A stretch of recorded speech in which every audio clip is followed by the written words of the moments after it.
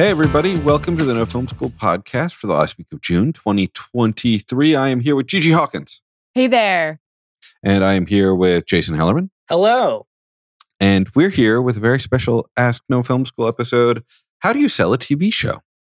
Gigi, you want to kick us off?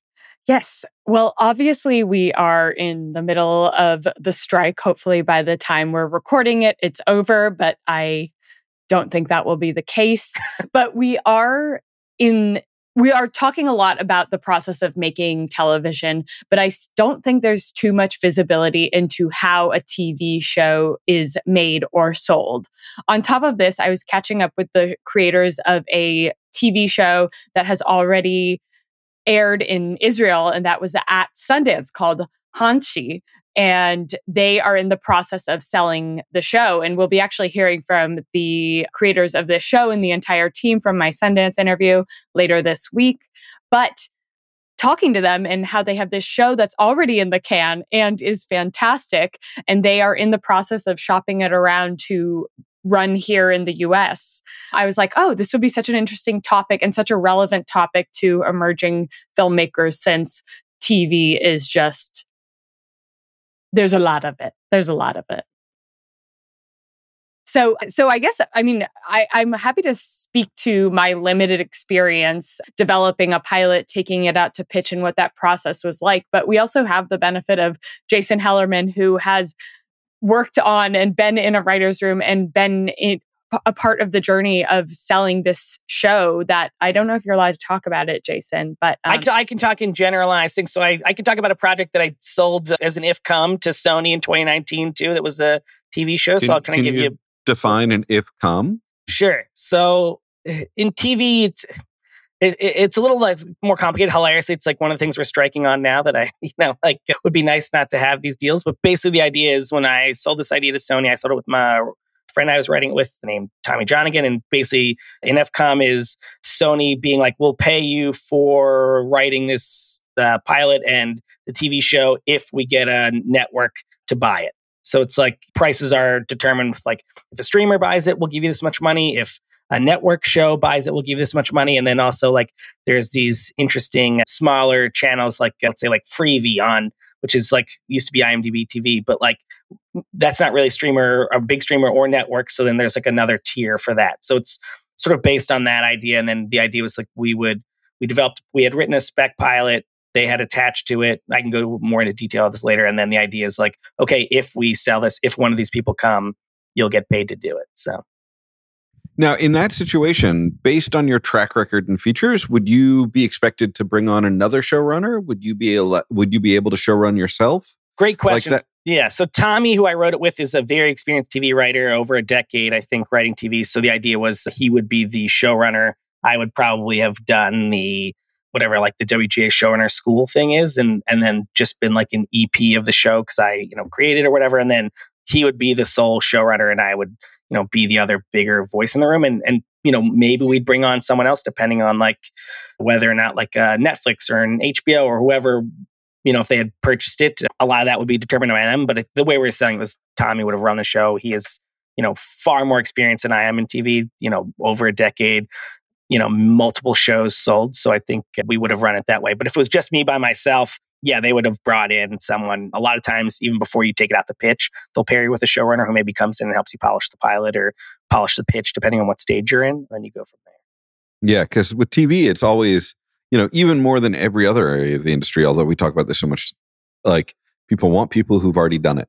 Absolutely. And so, like, moving up to showrunner, like, I know more people who were like on a show and then became showrunner after the original showrunner left, and then they were able to showrun shows from season one. Yeah. But in terms of like show running season one, it's almost always someone who has show run another show before. Yeah. With that show, we had like, a pretty experienced people producing it. And we took it out with Michael Rotenberg, who is, has done many TV shows, including, what's called Silicon Valley and King of the Hill. And, Heard of it. Yeah. His IMDb page has got like 50 things. So he probably would have helped oversee and been like a non-writing producer, in the best case scenario. But this little thing called COVID happened, really threw a wrench in our plans. Oh, yikes. But yeah, it was... What's that? Yeah, exactly. Yeah. when I was first getting started, I was co-writing a pilot based off of an article with a journalist from Rolling Stone. And, we went through the motions of submitting to the Sundance Labs. We were finalists twice. I loved the story and, of course, working with my writing partner. But I was so naive. I was like, and when we sell this, we're going to require that we're both showrunners. We'll be co-showrunners of this. And it was, I commend my ambition and, dream big, but I am very much a realist now, knowing that I will hopefully be in the writer's room of a show that I sell. And pre-writer's strike, I went through 2 labs that involved an extensive pitch process and pitch development process, which is something that I think is it's part of this job as a filmmaker or a TV maker that is critical to the process, but I don't think we speak too much about. So I'd love to touch on that experience. Yeah, I mean, pitching in general it's so interesting. I pitched a couple things with Tommy now, and he's a professional stand-up comedian and as well as a TV writer. So like listening to him pitch it's amazing pitching with him, except for like you get so caught in like the actor, like, oh yes, it is my time to talk now. Takes us a while to iron it out because I like you suddenly just like sit back in your chair and you're like, this guy's hilarious. Yes, then, yes. Yeah, you forget that you have to get back into it. But pitching TV is very interesting. When we did our TV show, it was called Easy Fix, and the idea was like, we had written this spec pilot. We had come up with the idea together.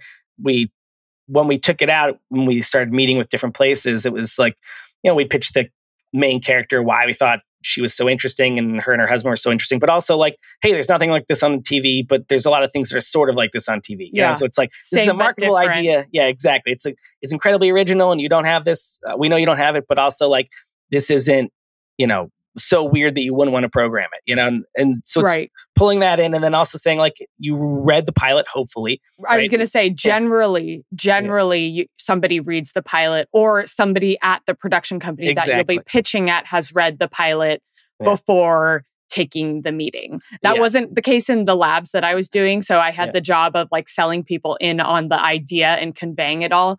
But when you are doing that pitch meeting, Jason, you are essentially telling the story of the pilot and then the arc of the show and then breaking down the characters like you were just saying. There's not a protagonist like this on TV and conveying the tone. So it is a lot to be putting together. It's a crazy amount of demand. I've done this twice. I did it also with my friend Amy and I pitched a TV show. Our pitch was on March 12th, 2020, the day everything shut down. I have very bad luck with COVID and TV. You keep talking about this COVID thing. Yeah. I remember in that pitch, executives were like laughing, but they had notebooks held in front of their faces because nobody knew what the protocol was going to be. Oh my God. So, if there's a Hollywood horror story, I probably have one. But, I like a lot of it is, this is why these characters matter. This is what they're going through. And then here's the arc of the first season, but also then proving like, okay, but this is why this lasts multiple episodes, right? This is why this isn't a movie. This is why you can come back every week and learn. And, the show I did with Tommy was really about like, essentially just like the idea of wanting more and how that's such an American ideal. It's like not just being happy with your 3-bedroom house and your 2 kids. It's like, how do I get a 4th bedroom and a 4th kid and get them into Harvard and do whatever? It is that sort of baggage that we have that sort of does feel like closely tied to the American ideal of like, how do we get more out of this? So it's like threading that theme through. And then in season 2, we'll do this, and in season 3 onward, we're going to explore these things. We talk a lot about whether or not a show has legs or not. LEG. The engine of the show. Yeah. What's the engine going forward? I had a film professor who worked on The Pretender, which is one of my favorite shows growing up as a kid. And the idea was like, here's a guy trained by an elite government agency and he can become anything. So the first day of the writer's room, she said they just got a whiteboard and we're like, let's write 100 jobs he could pretend to be. And then just like literally then they broke story from that. Here's the, and it was very closely their first 100 episodes. We're like, okay, if we start and he's a pilot, and then he's a plumber and then he's whatever, a train engineer. It's just like so many different ways they could build story from that. And I always think that's interesting. But yeah, you want the people you're pitching to see not only like the inherent good quality of the writing, but also the marketability of like, this is why this show matters, or like, this is why this feels like something that will, for lack of a better term, like get into the zeitgeist. Something we make fun of on Twitter all the time is every executive likes to be like, well, why now? You know, like why? Oh my God. Yeah. Why now? Why should you be doing this now? I'm like, well, because I thought of it on the ride home. That's why now. But, you know, that's also that sort of idea of like filling in the why now without it being so gross and being like, we need to talk about this now. You know, it's just that sort of issue. But yeah. In a pitch, you should be able to distill it down to like 2 sentences, the why now, because it's so easy for you to be like, well, it's really important and also blah, blah, blah, blah, blah. But if you can be like, now more than ever, it's important to shine a light on figureheads who see themselves as God, which is a direct quote from my pitch. Like people are like, oh yeah, got it. There's also the why you, which is something you have to be answering, whether it's in your director's statement for your feature or your sketch. The why you and why now, I think sometimes go hand in hand so nicely. Yeah, absolutely. So it's that kind of thing. You're filling it out. We have a lot of fun guides on No Film School as to like, hey, here's maybe a way to format your pitch, or here's a different way. It's funny, like people do it many different ways. I don't think like, you know, we call them, you know, templates, but really it's like you go in the way you want to feel. A lot of it's, I try to start with a personal anecdote, how we came to this story. You know, Tommy and I had gone to like a Clippers game and we're in Uber ride home just talking, and like how just like a conversation in a 20-minute Uber ride could become a TV show. And like, you know, like each of us sharing different struggles or different things that we were like, oh, this seems universal. We're 2 guys who like, you know, he's from the Midwest, I'm from the East Coast, like things that we didn't think would typically align that would lead us here, you know. And I remember when I did my TV show with my friend Amy, we were volunteering for Young Storytellers together, and we were getting coffee afterward, and we're talking just about like, I think goofing around about logline ideas. And one of the logline ideas that made us laugh so hard, we realized like, well, if this made us laugh so hard, maybe it would make you. You know, it's like if this joke made us feel like we've each identified with this thing, how are we going to roll into this now? And like, you know, taking that out and doing stuff like that. So it's interesting. You know, it's not only just finding like your personal statement, but it's also like inviting, I think, the executives you're pitching to or the people you're pitching to feel the idea with you, right? To like feel that warmth as you're enveloped in a story that you're like, oh yeah, I do want to know. I do want to feel that. There's a thing about pitching, and I come from the world of being a ad seller for podcasts and the Wall Street Journal and YouTube and Google back in the day. And it can feel so icky to be like selling somebody in on an idea. But I think if you've taken the time to write a pilot and write treatment and show Bible and workshop this idea for months and you still love living in it. One of the things I like to teach my students from my Pitch Your Podcast class, which I think applies to pitching a TV show, is your excitement for the idea will be contagious. Absolutely. And all you can do is be excited for the idea and trust that the right people will get on board with it. There's a million reasons why somebody will say no, and most of them are out of your control. There could be a project that is similar-ish, and they could have recently done something that had a theme that was similar that completely flopped. So they're kind of in the doghouse when it comes to unpacking this type of show, for example. But I think if you're pitching your show and people like you as a person because you have put your best foot forward to care for this idea, that's a win in itself, even if it's not a yes. Also, it's important to remember when you're selling anything that you're not just looking to sell it, you're looking to find the right partner. Yep. So like when you're hunting for an agent, you're going to meet with people, agents and managers, and they're going to evaluate you, but you are also evaluating them. Like, you know, Jason has talked previously about like, I already knew these people from being on the other side of phone calls. So like, I know a lot of people who took projects to multiple producers looking for the producer who got it the right way. And I also know people, and you know what? I'm going to go out on a limb, not on my feature, but on other small projects. I've worked with the wrong producers on small projects. I'm really lucky. The people who produce my feature are brilliant. I still love them to this day. But like where it's a struggle the whole time because you're like, well, you just don't get this. And you're producing it and you're involved in like putting other things together. And I am struggling with you, and we're supposed to be the team struggling to get the project out. And so like when you are selling something, you are also trying to find out like, do they get this? Like, do they understand it the way I understand it? Are they going to be able to advocate for it? The whole time, are they going to be pushing for a nude scene that is totally unnecessary because they that's they just don't get it. They just don't get it. And they're like, but can she take her top off? And you're like, no, but it's not that movie.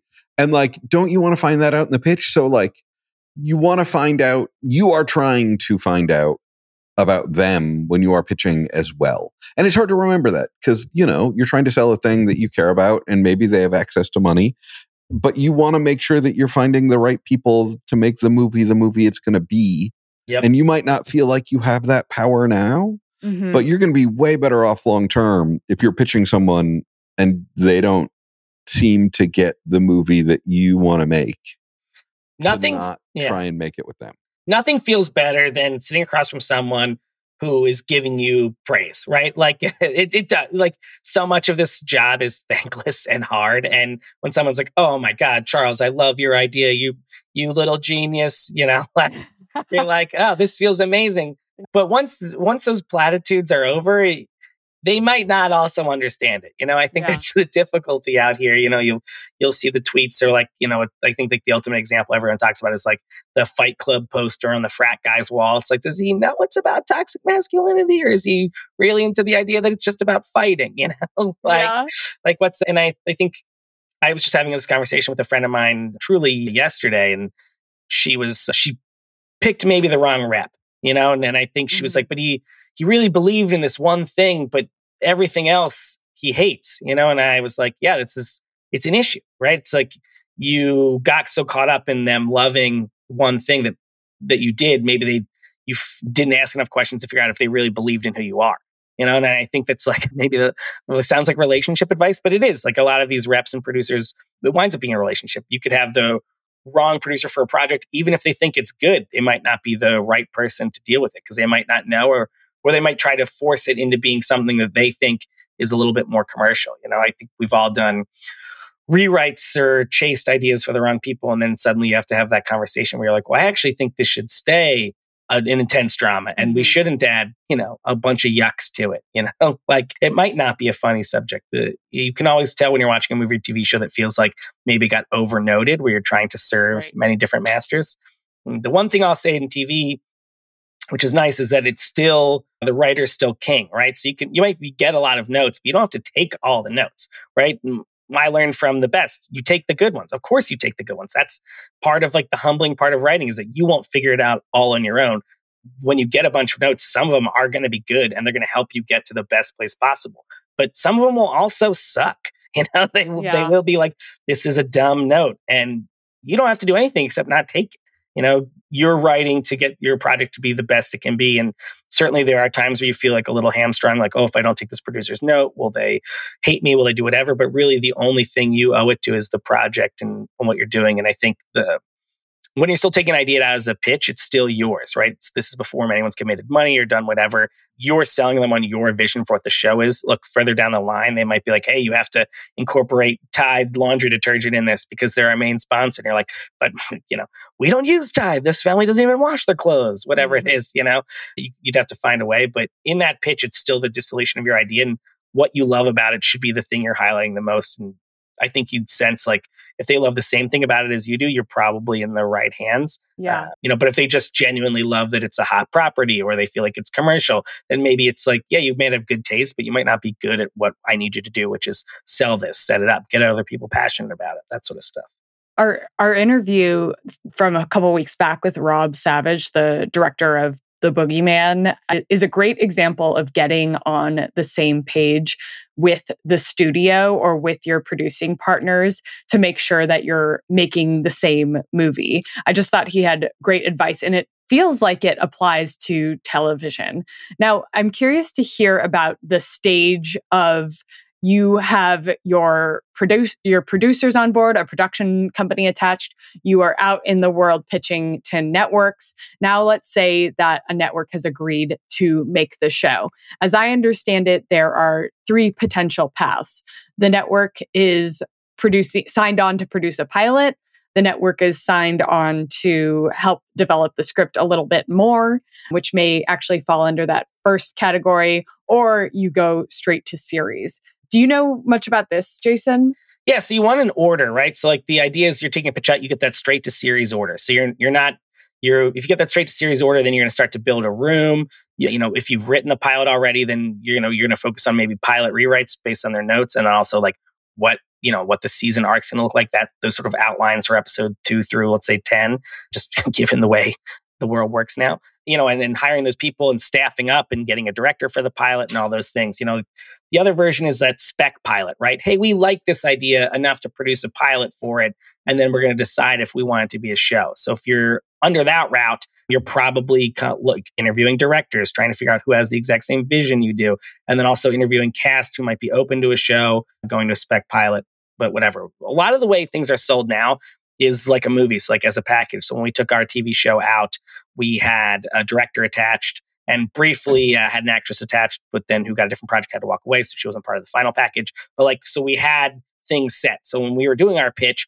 we would have handed over to the director who would be like, and now visually, this is how I'll do what these guys said, and had her own portion of what it would be.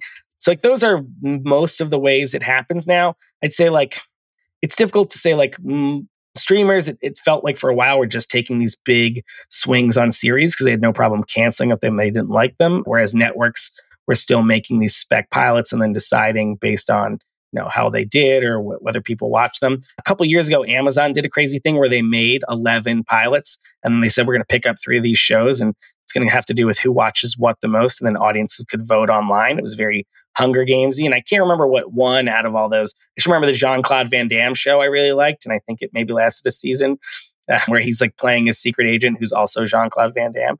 Very funny. And there's a couple other ones in there. So this business has tried different ways to do it, right? I think this is a long way of saying the best thing you can do if you're taking a TV show out is either have a really strong pitch, or for myself, who's still trying to break into that TV world, I'm always writing the spec pilot because it's hard for me to just sell people without them reading my features, because in TV, it's not like their hobby's not picking up for the latest Jason Ellerman classic, So I'll just not yet. Yeah, not yet. Hopefully, write a pilot that I think sells obviously the characters, the tone, the story, all those things, so that when I come into the pitch, hopefully they've read it. So they're not like, will this guy be able to execute this idea on the page? And I do think there's pros and cons for that. A lot of times studios will get, oh, well, you already wrote the pilot, so we don't have to pay you the pilot fee. Right, you can screw yourself out of money golly. later. There's plenty of creative accounting that happens, or a lot of what they'll ask you for free, and free writing's probably something we could do an entire podcast on. But just oh, well, you have the idea, maybe just write we won't call it a Bible because we'd have to pay you for that. But if you had a document you wanted to write, it's a document, But we can go endlessly on that. But there's all sorts of different things, different ways they'd love to package what these ideas are. For me, it was I enjoy writing specs. I don't take a long time to write them. If I have a TV idea, I think I could get a rough draft done in a couple of weeks, and I can get a first draft done in a month, and pending, manager notes, whatever, all that other stuff. We get something out within 3 months, and I still believe in the idea. Great. I always advocate for people whose voices maybe aren't fully exposed on the page yet. Write that thing, because people might have no idea what you sound like, and you might not be great at pitching. That's the other thing. Tommy, who I did that one show with, he's an amazing pitcher. I think I'm just okay. So I really like to prove on the page, hey, you read this and it's great, and maybe I'm okay in the room. But if you get a showrunner with me, I'm not a crazy person. I'm good to team up with people, and I like to learn. That's a good way to sell yourself too. So it really just depends. But at the end of the day, the ideal scenario is we're ordering this straight to series, and you're going to get working on stuff right away. But what most likely happens is they're going to develop it. So they'll bring in the director. They'll want to talk to you more about it. You'll attach someone there. Then maybe they'll bring in an actor or an actress to play the lead. This is how we're going to do that. Maybe, if you're young, maybe that's when they'll bring in the showrunner. I have a friend this just happened to, where they come up with this idea based on this book. They brought in this showrunner. She was great, you've already written the first episode, so I don't have to do anything there. Now we have this package. Now we'll take this out. Then the big question was people oh, well, can you two work together since she's just signing up to your thing? So then they had to go back and rewrite a pilot everyone already enjoyed together to take it out, to do whatever. And it wound up going nowhere, and it was kind of a lot of long free work that neither of them were yeah, we both want to be paid. We want to do this stuff. So there's a lot of rigmarole in there, just to say the idea is king and your execution of the idea is king. But you need to have that succinct, passionate pitch that really makes people buy in. Because a lot of times the other factors are like what Charles said. Do they already have a whatever TV show? Do they find this to be whatever? Or like, I remember we were pitching our TV show, and like at the time, like Showtime was firing all their execs. So it was like, and then revamping what they wanted to do. So it's like you're pitching to people who might not be there the next week. So it's like, hey, you pitched to 4 execs who are now gone. So you could always go back there. It's like, oh, that's, crazy. But yeah.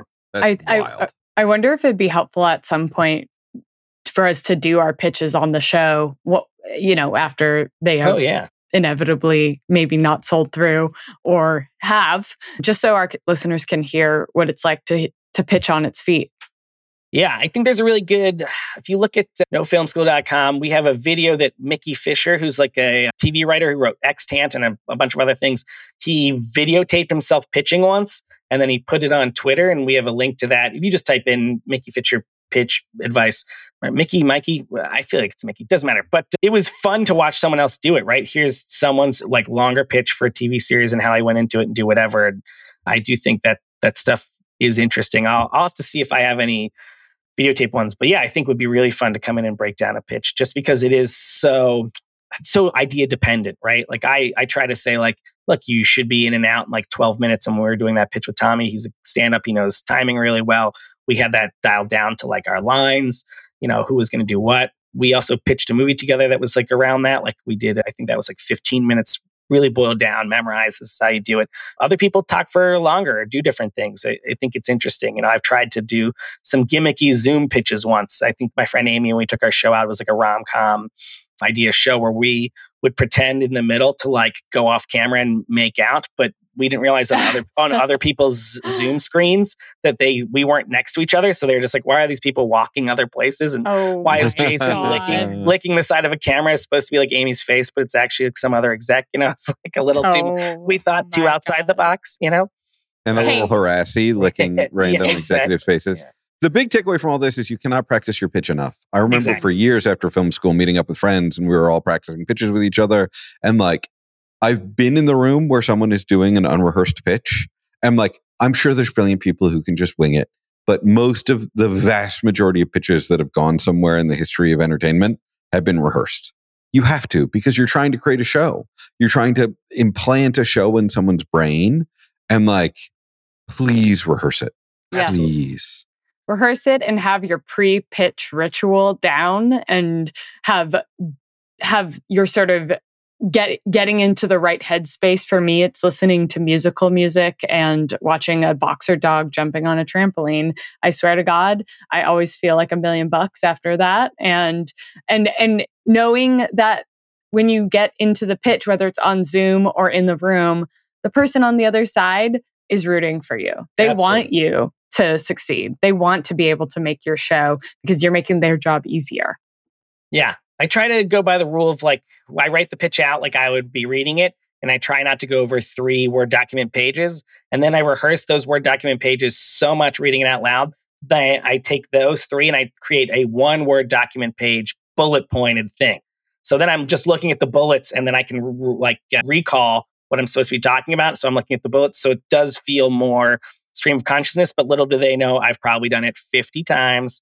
I've memorized the whole document. I know, looking at that, the way to go in. And then I give myself a little elbow room where if they're laughing or they ask a question, I can answer it, but I can always go back to that other bullet and prompt myself into it, and some people do that. There are active listeners, there's passive listeners. As someone who's taken out dozens of pitches and I've bombed a handful of them. I mean, bombed.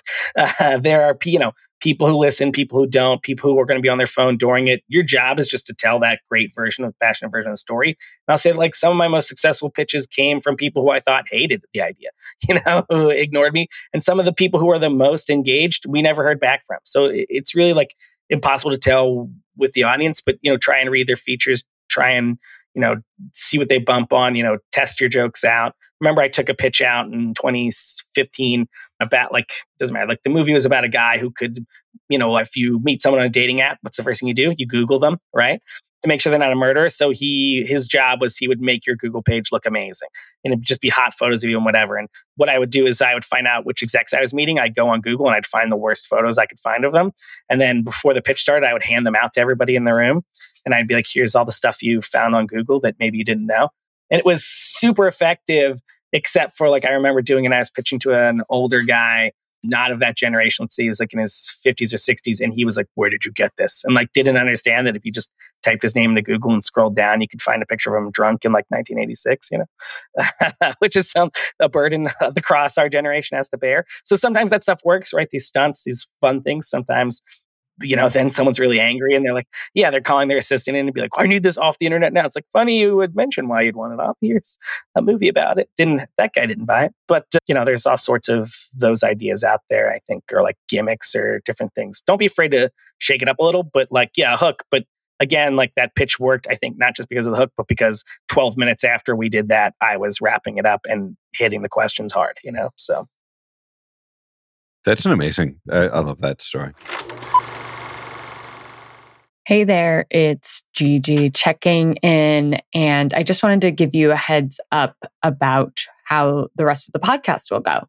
So I mentioned in my conversation with Charles and Jason about an upcoming conversation with the team behind the show, Hanshi, and now I'm going to play it for you because what better time than the present? I also want to call out that in our conversation, we had probably the biggest podcast I have ever conducted in my life. I think we had 10 people on mics because the entire team rolled through at their Sundance premiere, which was amazing. So you hear perspectives from the show creators, the two showrunners. It's a comprehensive conversation that I hope you enjoy. It may feel a little chaotic though, because it was, but I also thought it was really helpful and cool to hear about how they made this show and brought it to life and where it's going. On top of that, I was in full Sundance Festival brain slump. So you'll hear me, kind of make some flubs, like not remembering the word Hebrew. And I am just a human learning and sometimes operating on not enough sleep. So I would rather you hear that, my unfiltered mistake, than not hear anything at all. So without further ado, here is my conversation with the team behind the show Hanshi. I'm Miki Trieste. I'm co-director of Hanshi. I co-directed with Aaron Gevan, that's sitting next to me. I'm Aaron Geva. I co-directed with Miki Trieste. Hi, I'm Eliza. I'm the creator / writer / actor star of Hanshi. And this is Sarah. She's 3 weeks old. She's a little over 3 weeks, but she's not a month. Now, what was her role in the production? She was during the editing process. She was in the post-production. And she kept me on the couch. She's the reason why we finished it on time. And she's the reason. Oh, thank you, Sarah. Congratulations. Thank you. Hi, I'm Adi. I'm Eliza's husband, and I was part of the editing team. Hi, I'm Danelle. I'm also an editor on the show. My name is Marnina Schoen. Yeah. I acted in the show. Mm-hmm. Now, can somebody tell me, for our listeners who haven't yet seen the show, what is Hanshi? Am I saying it right? Hanshi. Wait, Marnina has a very good way of explaining. It's Khan like Hanukkah and she like she's got to have it. Hanshi. Hanshi, yeah. Great. Or you can also say Hanshi if it's okay. It's okay. What's the last one? Hanshi, like just with an H if you want, but it's a chet. Hanshi. It's a ch. And the ch is hard for people, but I was like, I wanted it to be hard for people. Hanshi. Yeah, it hurts the throat. Yeah. Okay, that's like the show. You're doing it right. Yeah, feel a burn. Hanshi about. Sounds Japanese. Yeah. It is actually. There's like that's not what I meant. But I don't want to say what it's about because I hate doing like the elevator pitch. Mickey has it. Mickey? What? You're telling everyone the last few days. Let's hear. Every What do you Uber think the driver. show's about? Let's hear. Imagine it's an Uber. If I will fuck up, then please. We'll correct you. Yeah, edit me out. Yeah, okay. We'll do one Editor. word story. Everyone says one It's word. It's about a young Jewish woman from Brooklyn. She's religious. She's what you call Modern it? Orthodox. No, she's not. Okay. She's religious. And she's going to Israel to visit her friend that's getting married. And she decides just to move to Israel Abruptly. make Aliyah. That's how we call it in Israel. It's like going up to Israel. And then like from then on, she meets the Israeli mentality and Israeli man and like all that Israel has to offer. She goes wild. She goes wild. Yeah, she goes wild. Did I do an okay job? I loved it. Okay. Now, Can't wait to see it. can't wait. Now, how did this show come together from, like, what was the inception of the show? Okay. So I went to Sam Spiegel Film School in Jerusalem. Uh-huh. And I did a few short films there where I also acted in them. And I also dealt with this like world of Olim Chadashim, which is like new immigrants to Israel, which is like what what you know. And then Aaron and Mickey, who I know also from school, I was in the director's track. They were in the screenwriter's track. They worked at HOT, which is the Israeli network who did the show. And they recommended my show to the woman who's in charge of content. And they said, they recommended my... Not your show. Not my show. Recommended you. Sorry, yeah. I had a baby. I forget things.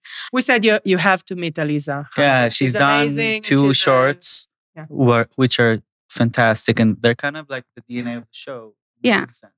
And then I met with her. I didn't know who she was. I just was like, fuck it. And I left. And then she wanted to meet with me again. And this was when when I really finished school. And then I understood that this is an opportunity and I'm like finishing school and I need a job. She was like, did you ever think of taking what you've done and turning it into a show? And I was like, not interested. But I said, yeah, I have so many ideas and I really want to do that. And that's where it started. And I mean, a lot of the things that she saw in my short films, she was like, she said she liked that there's like a provocativeness and there's also like talking about sexuality and like these religious worlds. And I think that those were things that really caught her eye. And she was like, this is the kind of show that I want. Mm-hmm. And to her credit, the network where it was in 5 years earlier, it's now in a very different place. So I have to give Mireed credit for the fact that like, even though it's not like the other shows that they're putting out, she stuck with it throughout all this time. And I think she got what she ordered. Yes. Right? She did. And it's a great show, guys. It's funny and it's heartful and it's also very dark. It's so amazing to me that, Aliza, that like when you tell that story, you're like, I didn't know that I was going to make a series and like I didn't, and you were just like, talking through your fake it till you make it. Talking through your fake butt featured in episode 5. I haven't seen that one. I only got to see the first 4. There's a fake butt. It's a fake butt. Oh my gosh. But like, because I think like watching the show and also like reading the script initially, it's like there's so many shows within the first season. Like it feels like if anything, you had like 6 ideas, like 6 possible shows you could have written because there are so many like characters that you want to follow and like so many characters that go through change and like exploration and have their own whole like backstory that you were able to include in there. And at what point did you both become attached as directors? You mentioned that you were in the screenwriting program and Aliza was in the directing track. We met Aliza at school. We had like this, I don't know how to say. It's like a shared. We had a shared class about like the history of cinema. And like history of cinema, like 101. Yeah. And the teacher was reading the names and he got to Aliza and she was like, present! She was like yelling. No, you were yelling. No, because he didn't hear the guy before didn't hear his name called. It's not a good explanation. So then I was like saying it clear so that he was an old man. She was being a loud American and we instantly like fell in love. Yeah. He was like, the teacher was like, get out. Oh, kick me out of class. Present, get out. Yeah. Like this. And she just walked away. And that's the minute we knew that it was a love story. But like we were working at HOT. Yeah. We're advisors, like we're content advisors. That's what we do there. To Mireed Tubi. Yeah. And she's the head of drama. And then like Aaron was attached to it like from the beginning. You were a script editor. Uh-huh. Yeah. And that was 6 years ago. Yeah, that's the time it takes to make a show in Israel. So, and it's like a good amount of years. Yeah, that's a quick process. Yeah, the of all the people I've spoken to at Sundance, the shortest time to just get the scripts done has been 5 years. Really? Yeah. So we are like, you guys are way ahead. So we're in a good. Yeah, and we're in a good spot. Didn't know Crazy. that. So Let's talk about the tone of the show, which is it's dark, it's hilarious, it's offensive in a great good way. Yeah. But also I felt like I was always rooting for the character, like the protagonist. Yeah. And like, what was the process of developing the story and figuring out the tone of the show? I don't think there was a Yeah. Like you just gave a compliment and I feel like I'm gonna be like, well, it's just like how I am. But I don't think there was like a conscious thing of a tonal thing. Because I think, Danielle, can you help me with this?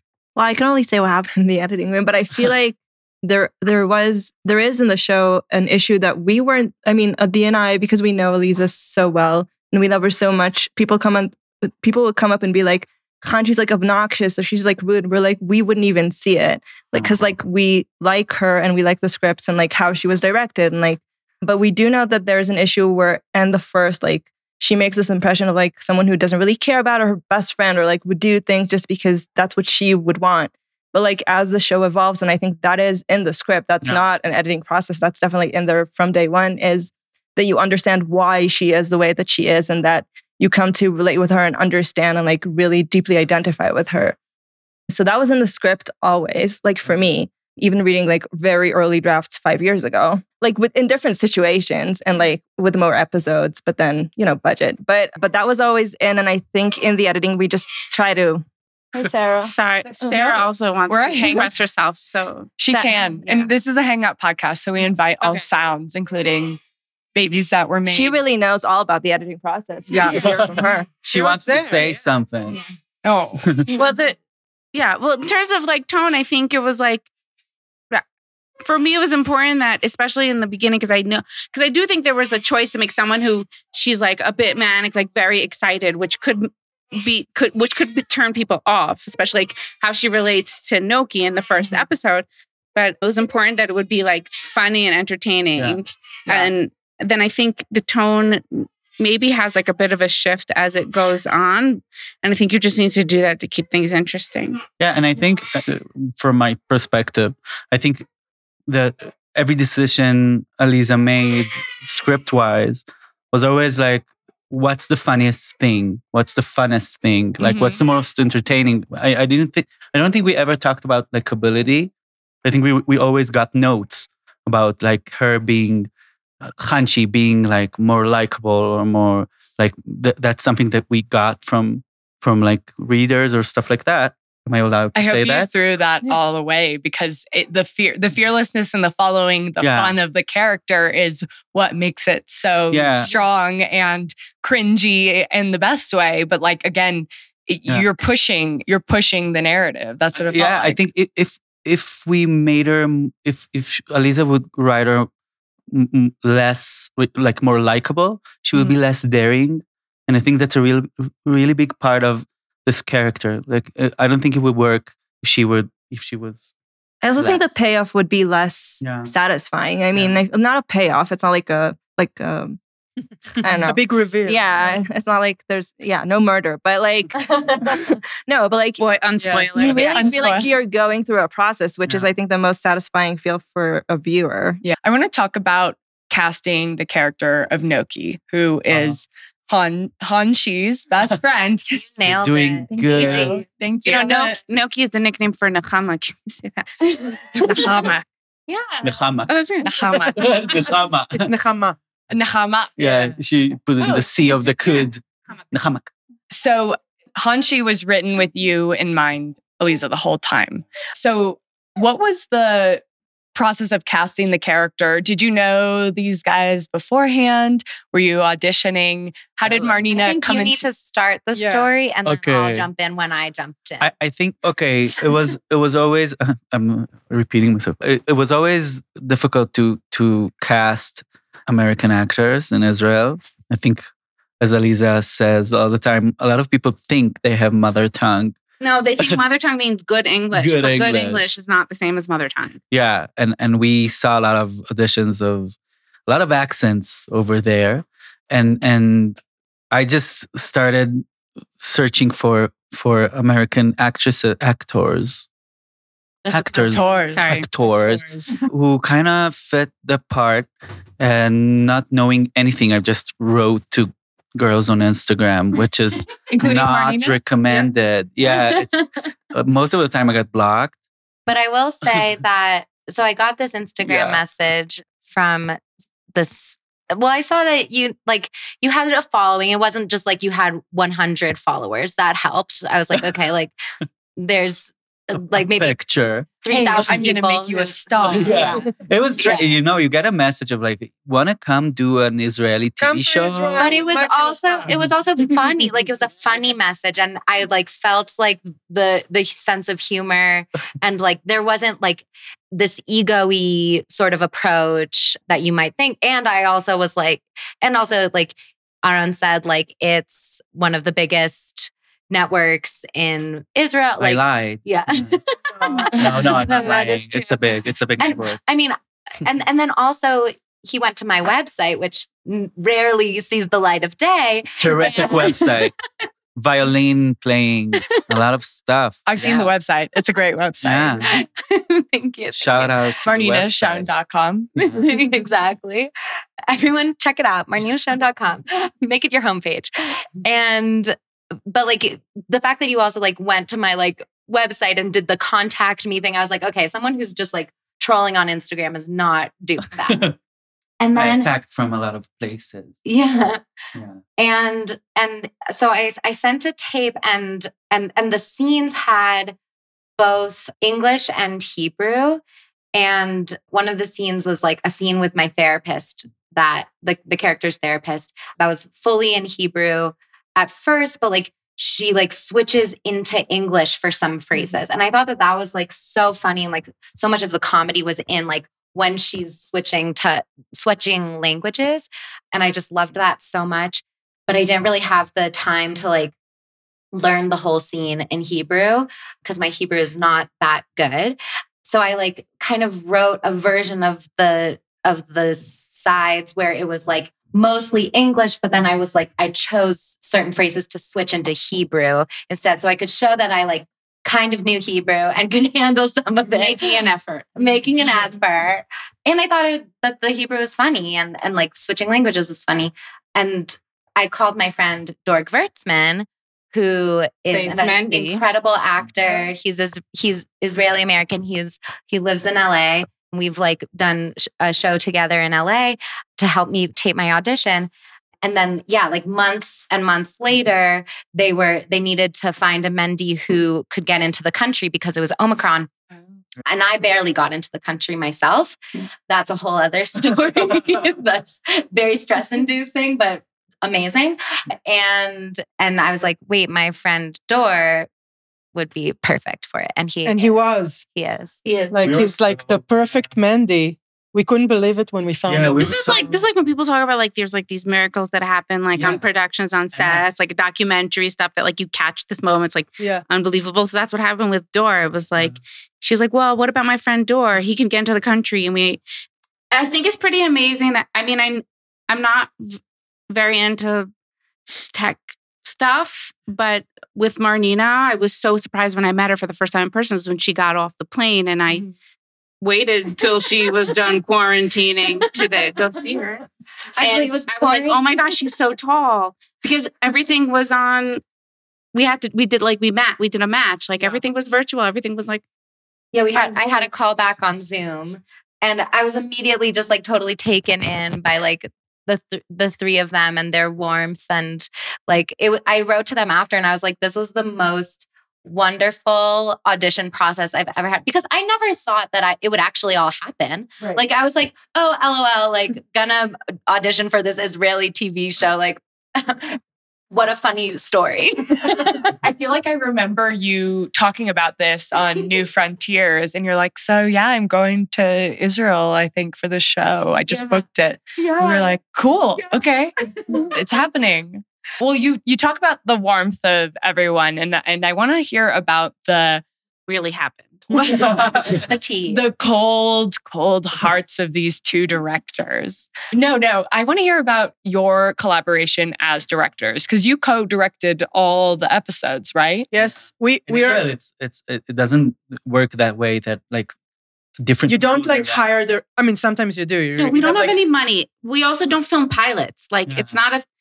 There's not enough money to film a pilot. But also, like a director has like a different place in the production. I think in the US, it's more of a for hire thing. Mm-hmm. Like you hire different director for each episode, and in Israel, it's not the same thing. So we were like really involved in this production. It's not like we just came and did our job. Yeah. Also, it was like our first project, the first big project. Yeah, we just did before we did like a short film that won an Israeli Academy Award. Yes, oh, cool. Yeah, nice.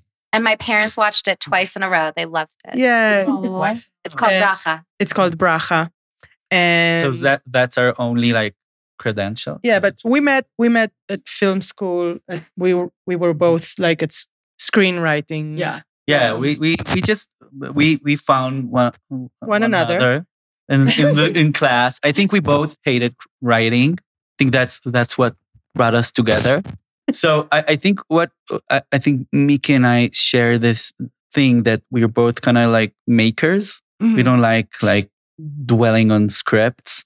We like to like go out there and just shoot stuff and edit them and make music and make the art and make the like. Yeah, be involved in every small aspect part of the we're kind of like gorilla, I think. We're gorillas, not the animals. Guerrilla. Guerrilla. That's not actually how it's pronounced. And that's just how it's spelled. And we just started after school, while our friends were writing, which is what we learned. We just started shooting stuff. Like we bought a home video camera, and we started shooting Mickey with costumes and wigs, and we went to the streets and like filmed people, and we kind of like rolled with it, and until we got the short film. Like we had a good connection with a friend from school, Batel Museri. She's really talented, and she's an actress too, an actress she's writer. Also have like a series in Hot. Oh, and we're gonna direct it if we live till then. Survive. If you live Sundance. till then. Okay. Yeah. I hope you do. Yeah. So we just did this short on during lockdown. There was a big project in Hot of like short films about COVID-19. Yeah, like really like indie. Yeah. Truly indie, like you have 2 weeks and like no money. Go ahead. And so that's really for us. That stuff that's is where you shine. Yeah, like 3 weeks. So okay. We've done everything. Like we've edited it ourselves, and we've written music ourselves, and we like brought people water. So that brought us some credibility, I think. Yeah. Like from Hot. Yeah. And when you're on set, do you divide and conquer, or do you gut check everything with each other and make sure that you're on the same page? We pretty much check everything, I think. Yeah. Like the only times we fought was like, you didn't check it with me. Yeah. But it's hard not to be like egomaniac, like where do I end and the other one begins, and am I considered to be a director, or am I just like the helper? But I think because we're such great friends for so long, for like 10 years, we've been working together. We celebrated 10 years. Yes. Congratulations. Guys. Thank you. So happy for you guys. I think like in the beginning, everyone were very worried because it's very uncommon for like 2 directors to direct something. And usually... But it does happen. It does happen, but it's very rare. brothers. It's always brothers. We're called like the sisters, the Cohen sisters. Yeah, when people wanna in hot, when they wanna tell us like you think you're artists, they say Cohen sisters. Yeah, I love which that. we love. Yeah, we love. we Immediately took it. Yeah, we embraced it. So, but everybody was like, "What are you? Who will be in charge of what? Are you in charge of the shooting? Are you in charge of the acting?" And eventually, they all realized that we're doing like everything together, and it flows. And I think everyone on production, like on shooting, just felt like they had a place to say what they think, like, and like it's very inviting, right? Yeah, because we're two, like basically we're two people, I think. So people, no, I think it automatically creates like a space for people to join in and have a debate, and like we can sometimes not agree and have like the crew or the cast like pitch in. Yeah. I think sometimes it made you two more accessible as well. Like just the fact that there's two of you, like I think on a normal set, I'd be like, oh God, like I don't want to bother the director. Like they have so much going on. And you two did have so much going on. But I felt like, oh, at least I could like steal one of them for a moment. Just to, much like, easier to manipulate when there's two. Yeah. I remember like a night shoot. Yeah. We once had a night shoot in Jerusalem. I think you were there, Adi. And we were shooting, it's in episode 7. He's walking with like a bunch of guys. Well, this spoiler is the show. alert. But no, they're just walking. and I remember like it was even a technical shot. And then the props master, who's amazing, her name is Yuval, she just went in and she said like, something's not working, right? And I remember it's just some memory. And kind of another person went in and like said, maybe it should be like that. And it felt comfortable. I felt like, it didn't feel like they're stepping on my toe. Yeah. And we fixed it. And it became like a beautiful shot, I think. You agree? Yeah. Is it beautiful? Yeah, no, I had a really good time filming. I felt like also it was important for me to learn everybody's names. Yeah. And it was also important for me to feel like it's a collaboration, because I know that a lot of people, at least from what I've heard, like the more like old-fashioned Israeli sets, I've never been on an American set, but like there's a hierarchy and you don't talk to certain people, or you do your job and that's it. And for me, I was just like, what does, like if I don't have someone who's going to do the lighting, what's the point? If I don't have someone who's going to record the sound, if I don't have someone who's going to prepare a sandwich, you know what I mean? Like I need all these small parts in order to work. And therefore I think it's interesting. Like sometimes I would do a take or do a scene, and I would ask someone who wasn't a director or whatever, like, what did you think? Because at the end of the day, it's like you want to reach more people. And I also like, we're all working on one thing together. And I understand that I can't do without one of these other people. So, and our crew was the best. Yeah. Like just dear humans. And I think, of course, like having these 3 at the helm, like that created a certain energy and like love on set. But like everyone was just like, I felt so well taken care of by the crew. And like I was so sad to leave.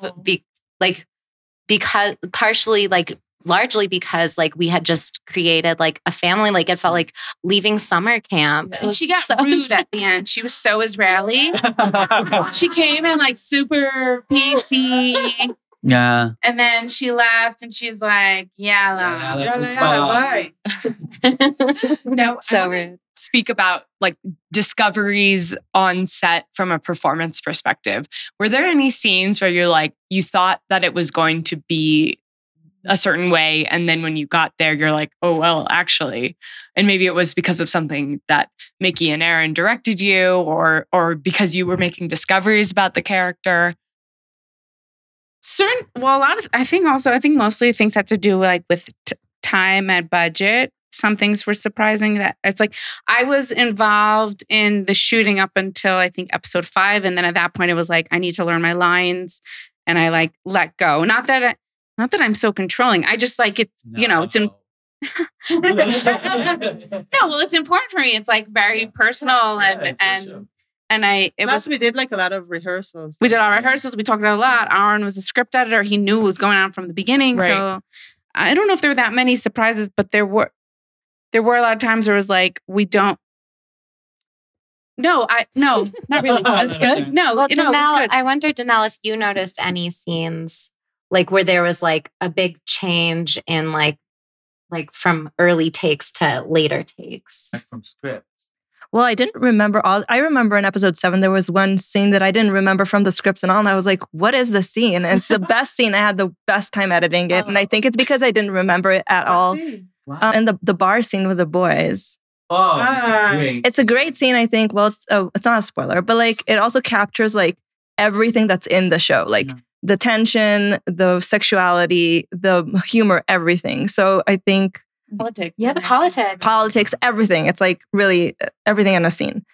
There were different takes, and that was really fun to do. I mean, because they were like 2 directors and Lisa and the actors, and because like I'm assuming it was like you guys described like a very free atmosphere. Then we had a lot of variety. Sometimes we had like 2 takes, and Elisa was like, "I'm sorry, I was tired that day," or like we had to finish early. It was sunset, so we did finish on time every day. Yeah, that's very important. And it's very important. It was important for me. It was important for everyone on set. It's like there's this culture of like finishing like hours later, and then people don't get to see their kids, and it's expected. And they're like, "Well, we pay you for overtime." It's like, yeah, well, like people need a life. Like this is their everyday job. Yeah, this was extremely important for us actually because of what Elisa just said. Also, there was like a technical issue that we were told we signed a contract. Finish on time, or we're gonna shut your cameras off. I mean, it was like very scary. And because we also just dodged a crew strike in Israel. Yeah. We like started shooting. I'm not the person to talk about this. We started shooting, and then there was a crew strike for, good, for better conditions and better pay and, being treated like humans at your job. We love that. But it was like, because we'd already started production, we were allowed to continue, which was such a miracle for me because I had come all this way, barely got into the country on time before the borders closed because of Omicron. And like, I was just there and couldn't do anything else for 3 months. Right. So I was like, thank you. Now, how many hours a day were you shooting? I forgot. 12 hours. Okay. And there's only one time when we shot on a Friday. We always had Friday and Saturday off. Okay. And the one Sunday is not a day off in Israel. Got it. Yeah, so Sunday was Fridays. like a Sunday's Western a regular Monday. work day. Exactly. That's why we don't. The songs are like just another Monday. Like doesn't work in Israel. Yeah. You're like, it's like okay, yeah, Tuesday. They play them on the radio, but it doesn't hit. The context It doesn't took work. me years to understand. Yeah, that was like one of the special day. Yeah. Why's Monday sad? The one time that we shot on a Friday was because all 4 of us, the whole crew, everybody got corona. but the 4 of us, everybody got COVID at some point, but the 4 of us got it at like the same time, which was, and it was after shooting like the biggest episode, like budget wise. I assume it was like the most expensive episode, tons of extras, 6. So big, big surprise that's when we got COVID, was when we have 60 extras on set and not very much masking because it's more lax in Israel. Also, when you shoot, you have to take your Yes. But the guidelines in the US since COVID are really strict about masks still. Anyways, we all got it at the same time. And thankfully, like, was the weekend. We already had a long weekend built in because of this really big shooting week. And we only had to like bump one day off to the end of the next week. So that we shot a Friday morning and they let us out at like 2:00. No, we had to get home for Shabbos. And they sent everybody home with challah. And it was so sweet. Like, that was so touching to me. They pay shit, but they give you challah on Friday. Well, it was touching to me, like, because that would never happen. I'm a Jewish American, and like, that felt really special to me. And there were like a few things where I was just like, wow, like it's special to be in a Jewish production. Yeah. Like, that is cool. Now, what was the biggest challenge of production and how did you overcome it? COVID. Yeah. COVID, I think, like, also like bringing Henry Winkler. Bringing Marnina. And shooting a crane scene. Yeah, we had a crane scene. We were like was fighting that the opening to get... shot? Yeah. No, Not the opening shot. I mean, towards the end. But towards the end. Oh, okay. Yeah. We were like fighting to get that shot done, the entire production, thinking that Kachi will fly over Jerusalem. But they were like, okay, we're flying her over Jerusalem. It's going to be stunning. And then like a week before, we were like asking our DOP, Ziv Bakovic, was like, how high is she gonna get? It was like, we're gonna see the street. We're like, okay, the street. We're gonna see the street. We're gonna see the train. We're gonna see the pharmacy behind. Yeah, pharmacy that got us sponsored. You're not seeing all of Jerusalem. But I would say for me, the hardest thing production-wise was no money. It was the most challenging. No, and what I mean by that is that like it was originally 12 episodes I wrote. It was supposed to be 12 episodes. And then they're like, well, we don't have money. So I cut out scenes. Eventually I cut down to 11 episodes. And then I cut it down to 10 episodes. And just cutting it down, you can't just like eliminate episodes. You have to rewrite now 1 through 10 so that it makes sense. So that was, I guess, the most challenging, but I do like working with limitations. I feel like in some places it didn't work out. And in other places, I feel like it only made our lives easier. And it also like helped to clarify things in the story. You win some, you lose some. How did you contain in your brain 12 episodes originally? What was the writing process? I write relatively quickly. I think what takes longer for me is like to have the idea. Mm-hmm. And then once I have the idea, for me, it's like, just finish the draft. It's not going to be perfect. I really never try to make anything perfect. I try to like get it done. And I think that's helped me in life. So I also know that like everyone's going to have an opinion. There's going to be plenty of people giving me feedback. And so I would write some things like, I know what the scene is. I know where it starts, where it needs to end. Here we go. And then I'd send it to Aaron because he's a script editor. I've sent it to him. And it was perfect. And it was just always perfect. So yeah. And also, like there were some things that we found in rehearsals too, where that's what's nice about being. It's a privilege, the fact that like I'm the creator and I'm also the actor. So like when we were, I would just go sometimes just so we would like run lines and rehearse. And if something didn't fit, I could change it. And I was like, wow, I feel bad for actors because a lot of times you get to a set and you just got to do what they told you to do, and you don't necessarily have the time to change things like, oh, this didn't work for me, and here they did. And that was really fun. And it was really nice for me because I felt like you let me have a voice sometimes too. Sometimes. No, I really appreciated it. And there are a lot of things also that you guys improvised on set that we've put into episodes, I feel. Like when I messed up Hebrew. That was hilarious. Well, she would rarely mess it up, I must say. I must give this compliment. For someone who doesn't speak Hebrew. I was shocked. Oh, sorry. I was shocked by Marina's Hebrew. I was like, I could not believe it. She doesn't speak Hebrew. It's so fluent. Do you not? Not really. Now you do. I mean, you know, I went to Tahia Day School with Gigi. Tahia. See, the gringo in me is coming out. Yeah. But Gigi's partner also went to my day school. Shout out to Steven. No, I mean, I learned Hebrew. I was, in my mind, at the end of 8th grade, I was fluent in conversational Hebrew. And I thought when I got on the plane, I was like, and it's all going to come back to me. And then, I only had like 9 hours heads up that I needed to get on this plane to leave my life for 3 months. Because they were about to change they said anybody who wants to come needs to leave in 24 hours. So we were like, hey, could you get, and she's like, well, I happened to have taken a COVID test already. So she just got on the flight. I just sent her like a message at midnight. Yeah. That was on Instagram. Hey, you up? No. Hey, are you up? Yeah. Yeah, because they were like, okay, you have like they're closing the borders. You have maybe you need to. It was like in the middle of production. Yeah, we were talking about meeting. like, and they were like, if Marina can get here, so you need a backup. Like now. They started watching other people's tapes again.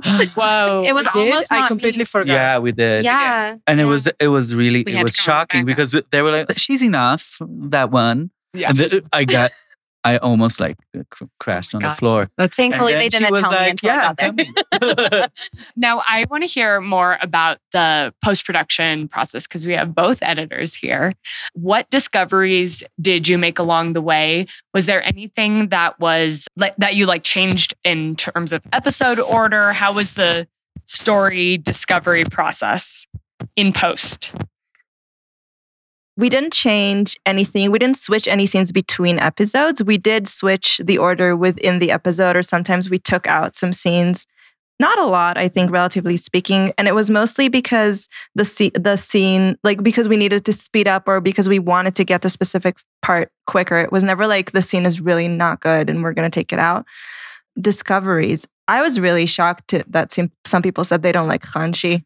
I was just shocked. I was just so shocked because I thought it was hilarious and she's so, I mean, I understood it, but like I also, once we heard that coming again and again, we were like, okay, we were going to have to rely on the humor and on her charisma for people to get through episode 1 until like things are moving along quicker. Also, I feel like episode 1, we've been editing for ever. Yeah. Like we did, I think maybe 4 or 5 episodes in the same time that we just did episode 1 because it's the hardest one, I'm sure also for writing, but you need to give a lot of information. You also need to get people hooked on the story. You need to present them to the world. They need to like the characters. It's like a lot for one episode. So I feel like that one was the hardest. That took us the longest time. It's such a great introduction to the character. There's like a dream sequence, and then it immediately establishes what's going on and the goal, and then creates layers and tension. And it feels like it moves at such a quip, like a fast pace. And I think it's rare to feel like a pilot doesn't hit you over the head with exposition. And I didn't feel that way at all. So for one gal's opinion. Do you want to say something? I agree. I feel like the show in general like doesn't talk down to the viewers ever. And like I think there's a lot of things. I think because the show tackles so many different types of identities and so many different like microcultures, no one person is going to get every joke. Maybe Eliza. Maybe Eliza gets every joke.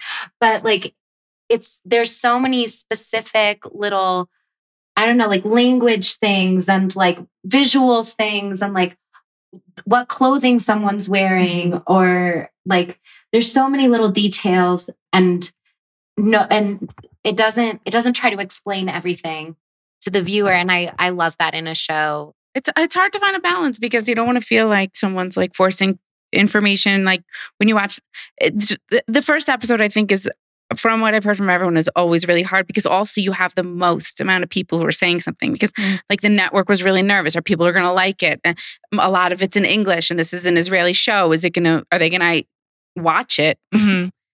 But I think like the find the balance is and a lot of people just, not everyone's going to agree. Like you can please everyone. I also think that like because you have Khanshi and Noki and they're both like really strong characters and like they both have a really big role, and like to balance them out and to see like how their stories connect, because they kind of in the beginning they each go like a separate way even though they live together for a while, but like it's like because they're hiding things from each other, like it's hard to like, it was a little bit hard to find like how to balance them out exactly. In episode 3, which I think is the first episode that really like cuts in between the two characters, was a little bit hard to figure out like, and to find a way to cut between the different storylines so they would affect each other and like would mean something about the other character as well, and not only to drive forward the specific character's story.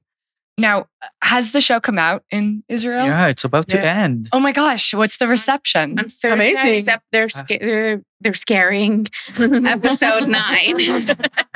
And there's 10. We're getting like a lot of great reviews. Yeah, the reviews are really great, but I feel like, and I'm so happy with it, but I feel like it's also people within our industry. Do you know what I mean? And I was like, well, what do the masses say? Yeah. And on the street, when I leave the house, I have gotten positive feedback. I haven't gotten negative feedback. Negative feedback usually comes out on like Instagram, Twitter, Facebook. But a lot of people saying like, it's the best show I ever seen. Most of the negative comments I've seen, not that I understand most of the things I say. I'm like, see translation. Like that's my main button that I hit these days is see translation. Thank you, Google Translate.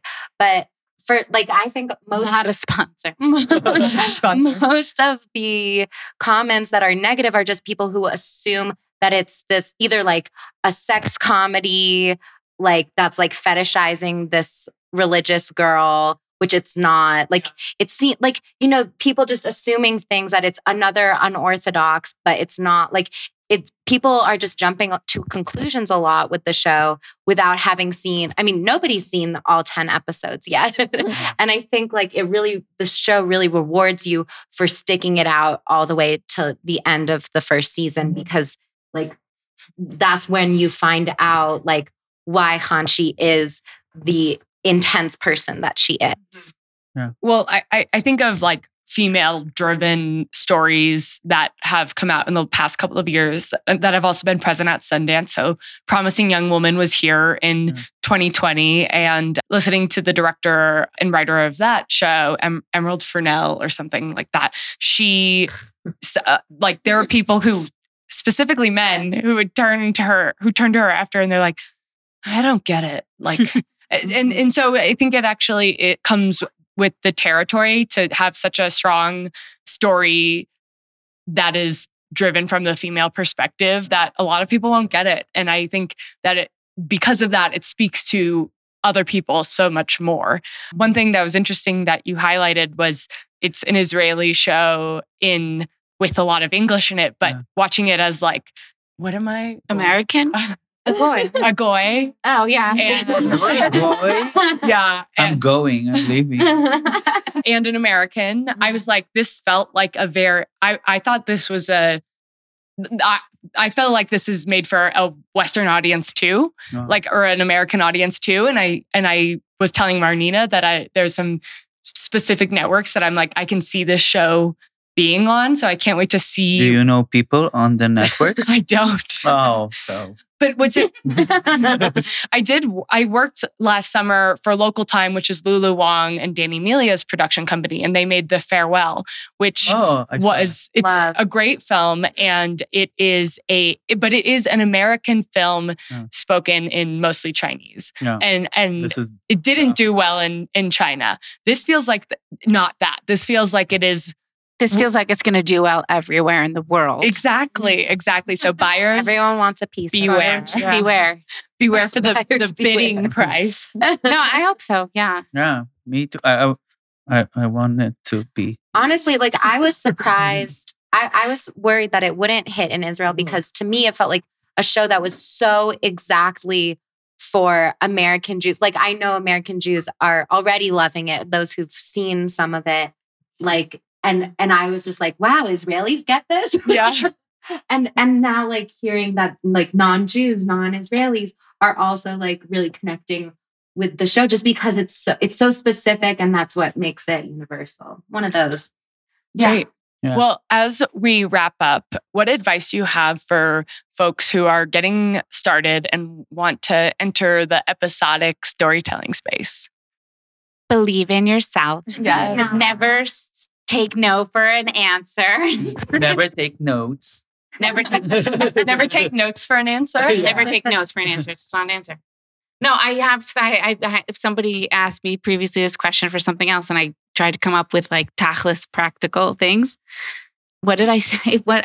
Something about it not being I said finish the draft. Finish the draft. Oh, and I said don't try to write a masterpiece.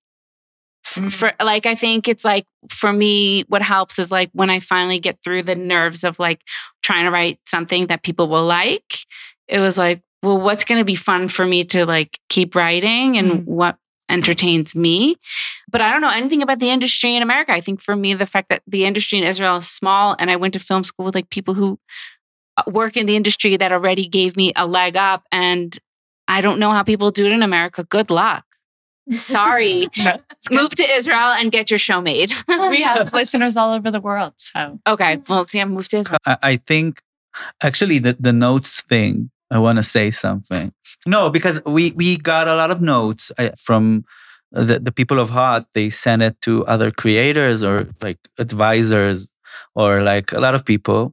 And I think it's a conflict to get notes because you don't know how much you want to jeopardize some stuff you need because to learn of how one to filter. person. Yeah, and it made mistakes. There's things that I filtered. Yeah, and I But I think like we were lucky because, and I think this is my tip.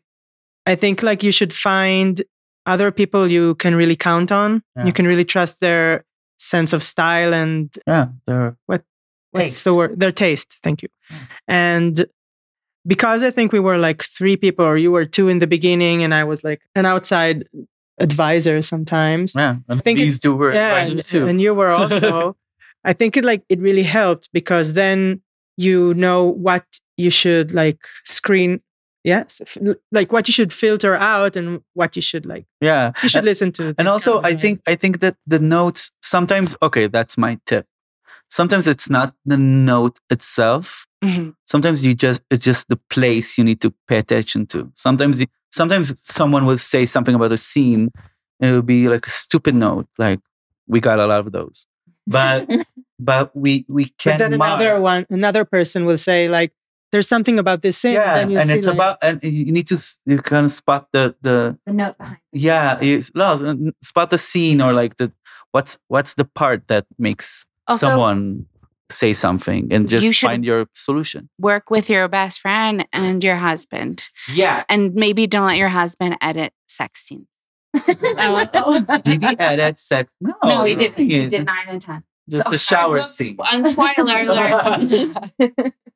Not a lot of sex on this sexy show. I must say. Calling it such a sexy show. And I feel like the sex scenes are intentionally uncomfortable and weird and bizarre. Yeah, that's my feeling.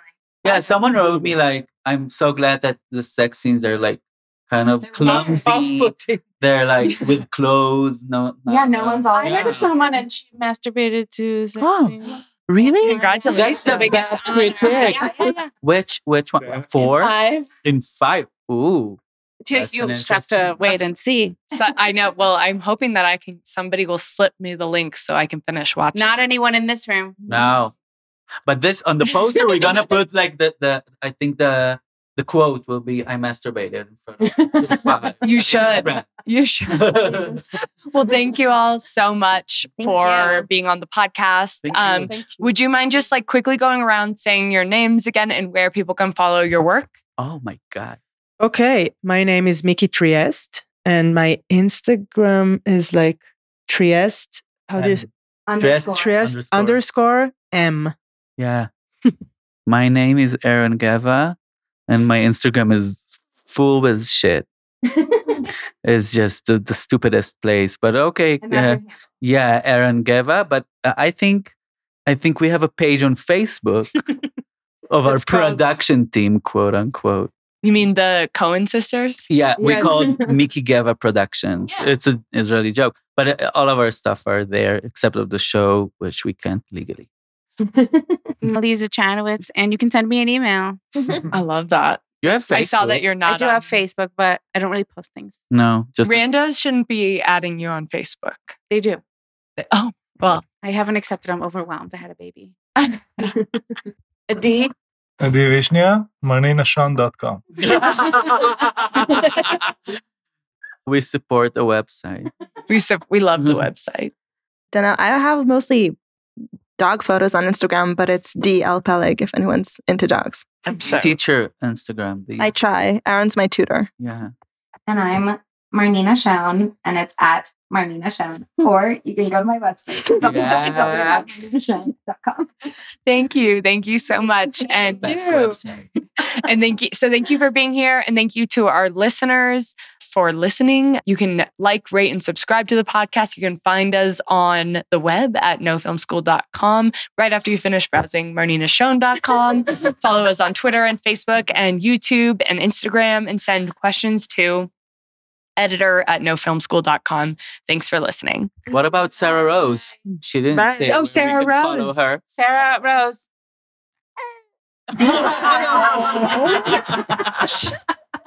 Good timing. All right. Well, that is selling TV shows this week. Where can we find everybody on the social? I'm only on Mastodon. What about you guys? I am on social media at Lost in Graceland, and you can follow my work at gghawkins.com. And I'm at Jason Hellerman on Instagram and Twitter. Send me your horrible pitch stories. I'll tell you about one where someone went, "That's just the end of the first act," and stood up. So, oh my gosh. There's many other ones out there. If we do a war story like exchange, I'll tell you my worst pitch ever. Yeah. The worst pitch ever could be a great one. I have another one where a guy went like, I don't believe in revenge. And I was like, oh, well, this is a revenge movie. So Oh my God. That one only lasted 5 minutes. And he was like, why would you finish? Let's just each go about our days. I was like, okay. The pitch was done so quickly that when I went out to validate my parking, the assistant was like, you won't even need validation. It was still in the window of everything. I was like, but I mean, like but the truth is you did need validation in that moment, just not for your parking. Yeah. Exactly. Yeah. That was a real We'll hug. validate you right here, Jason. Hug my dog afternoon. Yeah. But yeah, at Jason Ellerman, send him in, Validate Jason. Yeah. Validate me. Pitch wisely. Yeah.